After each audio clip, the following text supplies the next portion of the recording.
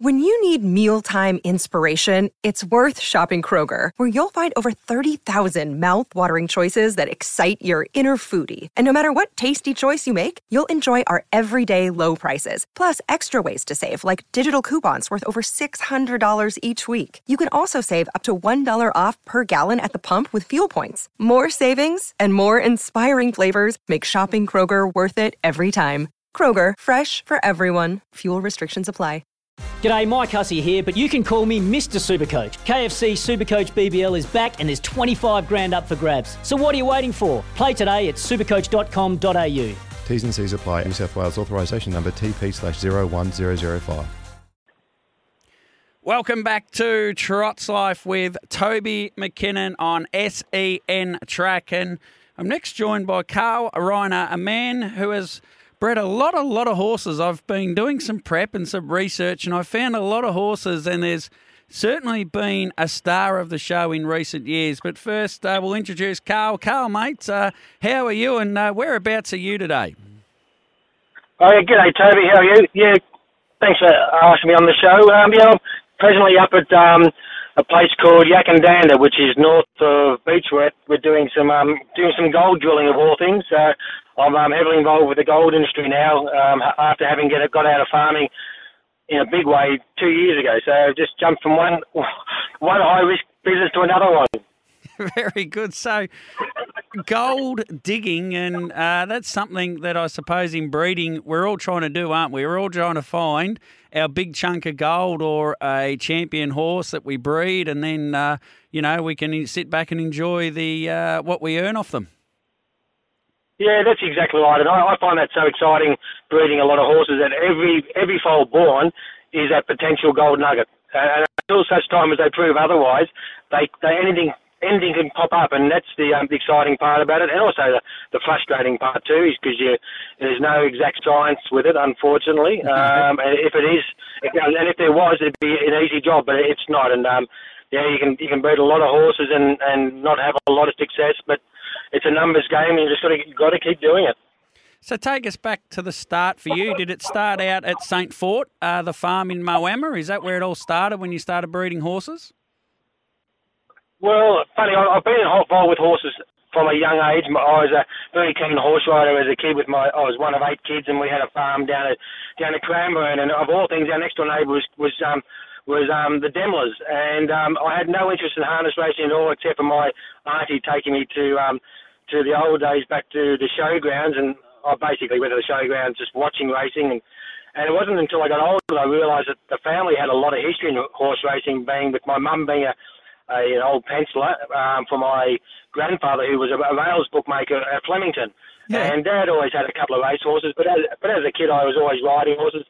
And I used to do a lot of endurance riding because I used to do a lot of running. So I used to do a lot of marathon running, and I probably used to cheat a bit. I'd do endurance riding, and I'd be riding along, and when the horse got tired, I'd go run for 15 k's at a time, and then jump back on before the next check. And all my horses always used to be super fit. So I was doing a lot of riding early on, and then in the early 90s, I bought my first farm up in Moama, up in New South Wales, which was St. Fort. Yep. And during probably early 2000, I was looking for a bit of a challenge, and I actually got a job at Alabar. And Alan Galloway encouraged me to come and get involved, and I stayed there for a few years and fell in love with the harness industry, and was my first ever mare from a bloke called Jeff Waters, and people might remember Jeff being part of the early part of the Harness Breeders Association.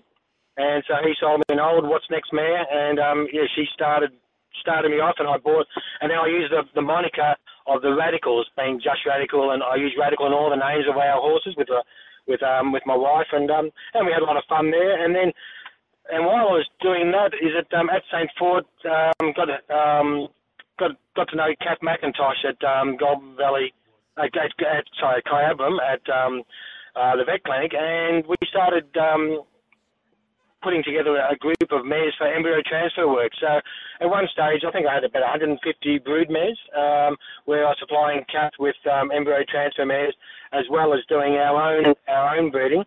And probably, as late as probably 10 years ago, we were probably foaling down 150 mares a year at our Moama farm. So we're pretty busy with that, and having bought a lot of land up in a place called Bunaloo, which is 50 k's north of Moama. We had a large cropping property, and so in between farming and horses, we're always very busy. And then about 2 or 3 years ago, I probably needed a bit of a break from horses and farming, so I sold up my New South Wales farms and just kept my Victorian farm, and had a bit of a change direction with the gold mining, but still breeding. I'm still breeding horses for myself, but I don't take outside mares anymore. But the last couple of years of our breeding and selling yearlings have probably been, without even knowing about it, have probably been our most successful. Yeah. I'll take you back. There's a few questions that come out of that. The embryo transfer mares, 150 odd, you said. Would they be all standardbred mares? And we have had Kath McIntosh. I did a whole 2-hour show, would you believe, on embryo transfers and the success of them in the industry. There you go, yep. Were they all standardbred mares, those 150? And were you only using them only for standardbreds, or was it for gallopers and stuff? No, we can't do it for gallopers. It's illegal to do embryo transfer for the thoroughbred industry, or in fact AI, which is a real shame, but that's another argument we can go into another day. But no, we were picking up thoroughbred mares as well, and using them because I think most of those, like, if you can handle your horses, you can handle your horses. I actually find that the thoroughbreds were easy to handle, but the standardbreds actually made better mares, as in for reproducing, because probably used to having more things happening behind them, if you want to understand that, with the amount of harness gear. And they seem to produce probably more milk. And so, they're probably a bit more robust and bigger frame, some of the mares. But yeah, so we were doing a lot with Kath, and in between our other breeding, and it was a good adjunct there at the time. But producing standardbreds as well as, I think Kath's doing a lot of quarter horses and performance horses as well now. I'd love. If the thoroughbreds ever wised up, then they'll probably kill me. But if the thoroughbreds ever wised up, they should allow AI and embryo transfers. Yeah, they're a long way behind where we are with that. That is for sure. Now, take us to a few years ago. What be 3 or 4 years ago now? I think you had 5 horses in the APG sales, and one of them was out of a mare called Without Guile. Yeah, that's correct. We went pretty hard a year. I think of those 5, I think 3 of them were some beaches, and the other couple might have been art majors. So we went pretty hard. And Without Guile was a lovely little mare I bought from the yearling sales some years earlier, and she's got some royal breeding. She was out of a fantastic mare out of the West called Innocent Eyes, owned by the Cousins family. And so she was the last horse sold this year at the sales at the APG Select sales, and she was a short little, fat little stumpy thing, and I knew Innocent Eyes. I knew she was only about 14-1 when she raced, but she could move. So we bought this little filly, which became Without Guile, to race her and potentially breed her. And then as a 2-year-old, she did a tendon. Unfortunately, we probably she showed so much that we probably went a little bit too hard with her early on, but. And there's some problems with that sale that time of year in February. A lot of the horses haven't matured, and people want big, rangy horses. But I always knew she was going to become a beautifully put together mare, because she was well put together, but she was just a chubby little teenager at the time, and she hadn't quite grown. But then she didn't make the races, but yeah, she produced some very nice foals, including. Her first foal, a little gelding called Rock and Roll Eyes. He probably made 170,000. And then another one called Joey's Hangover, he probably made nearly 100. I don't know exactly. And then came what's it? Lockdown, Lombo Lockdown. Bondi Lockdown. Yeah, Bondi Lockdown, sorry. And he's been a superstar, and I don't think we've seen the bottom of him either yet. Is he the best horse you've bred, Bondi Lockdown? You've had a pretty in-depth involvement over a long time. Is he the best one you've bred? Yeah, I think so. Standardbreds, definitely. He's a superstar, but he was always again, he was very immature at the sales, and I said to Aaron Dunn, who purchased him, I said, well, at the time, he's going to make a very nice horse. Don't be fooled by his size, and Aaron believed in that, and Aaron's been very patient with him. He obviously certainly can run. At the times that horse can run, he's phenomenal, and I don't think we've seen the best of him, but hopefully for Aaron's sake, he can keep him sound, and I think there's plenty more big races left in him, let alone as a potential sire. I think he's good enough to be to have that moniker put on him later on, maybe. Is he still your horse? Is he still your horse, Bondi Lockdown? Do you feel like he's your horse, and do you follow him as he races like he's your horse? No. Oh, yeah, absolutely. I do it with all my horses, and I'm very happy for him, for the owners and everyone else. You don't feel jealous at all, which is a lot of people say, "Oh, do you wish you'd kept him?" I said, "No, I'm happy at the time with what we sold him for, and I want success for him because that's success I feel as well. And yeah, hopefully he'll be a superstar for a long time, and you always feel part of it. And I breed a few thoroughbreds as well, and the same thing is that you always want them to be successful because that's the game you're in. And also too, I believe that if we're going to be involved with selling horses, you've got to sell them all. You can't say, "Oh, I'll just pick the good ones that I think are going to be good." Otherwise, you don't have much of a name. Yeah. I think you've got to say, if you're in that selling game, you've got to sell. And I think that's the key. And even to the point after I sold Lockdown, I had a very good client of mine who was starting to do a bit of breeding. So I actually sold him the mare, knowing full well that to give him a bit of a leg up, because I knew that the mare would keep producing. So I sold Without Guile to one of my clients, and now he's having success with it, which is great. Yeah, great bloke too, Heath Burt. Yeah, and he's doing very well, and and I keep in contact with Keith. Yeah, it is. And so I know I don't see a lot of Keith now because he doesn't bring his horse up to our farm. But yeah, I always make sure I follow his yearlings and what he's doing, and that's just part of the industry. But there's no jealousy at all. It's a case of I'm really happy for them to have success.